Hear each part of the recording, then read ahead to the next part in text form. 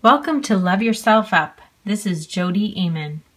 It's the fifth of a 5-part series on the 5 most common mistakes that we make that keep us suffering.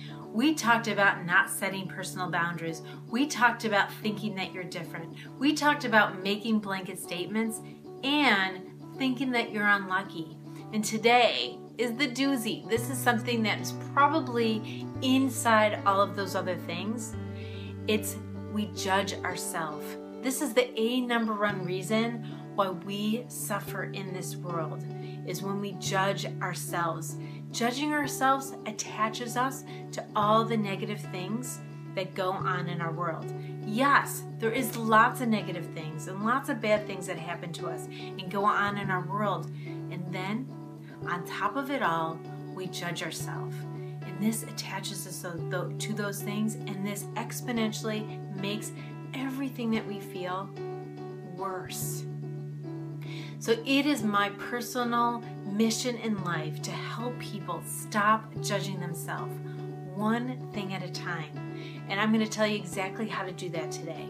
There are 3 steps to stop judging yourself. And the very, very, very first thing that you have to do to stop judging yourself is to have self-compassion. Now, I taught you how to have self-compassion in the last video, but I want to emphasize it again. You have to think you deserve not to judge yourself in order not to judge yourself. So if you think you did something wrong and you think you deserve to feel guilty about it and judge yourself about it, it's going to be pretty hard to not judge yourself. Self-compassion is essential to stopping self-judgment. You have to practice it every day. Throw that compassion at yourself. And the second thing you do to stop self-judgment is to just set the intention.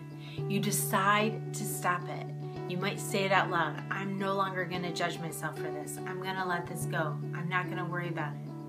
And setting an intention doesn't have to be something you really focus on and you think about long and hard.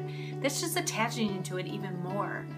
But when you set the intention, I like to think of it as throwing that intention out there. You just go, nope, gonna stop. Nope, gonna stop. You just throw that intention out there and refocus your energy on something else. And the third step to stopping self-judgment is to practice that. Because that self-judgment's going to come back. You don't just let it go and then it's gone forever. That would be fantastic if that happened. But it doesn't. The self-judgment comes back because it is a habit. It comes back all the time. Expect it to come back. And when it does, say, nope, I decided to throw that intention back out there. Nope, I don't need you anymore. And refocus your energy on the other task at hand, on something else that's going to be more productive and life-giving in your life. So there you have it, the 3 steps to stop judging yourself. Please practice these every day. I have a challenge for you. Think about 2 times in your life when you had a problem, and the first time you might have judged yourself, and this made that problem exponentially worse.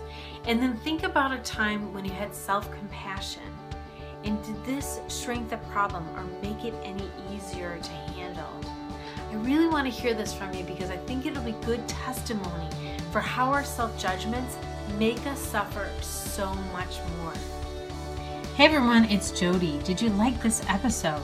If so, let me know and be sure to subscribe so you get that next one. And if you want more inspiration to help you love yourself and open your heart, visit me at jodyamen.com and enter your name and email for my newsletter.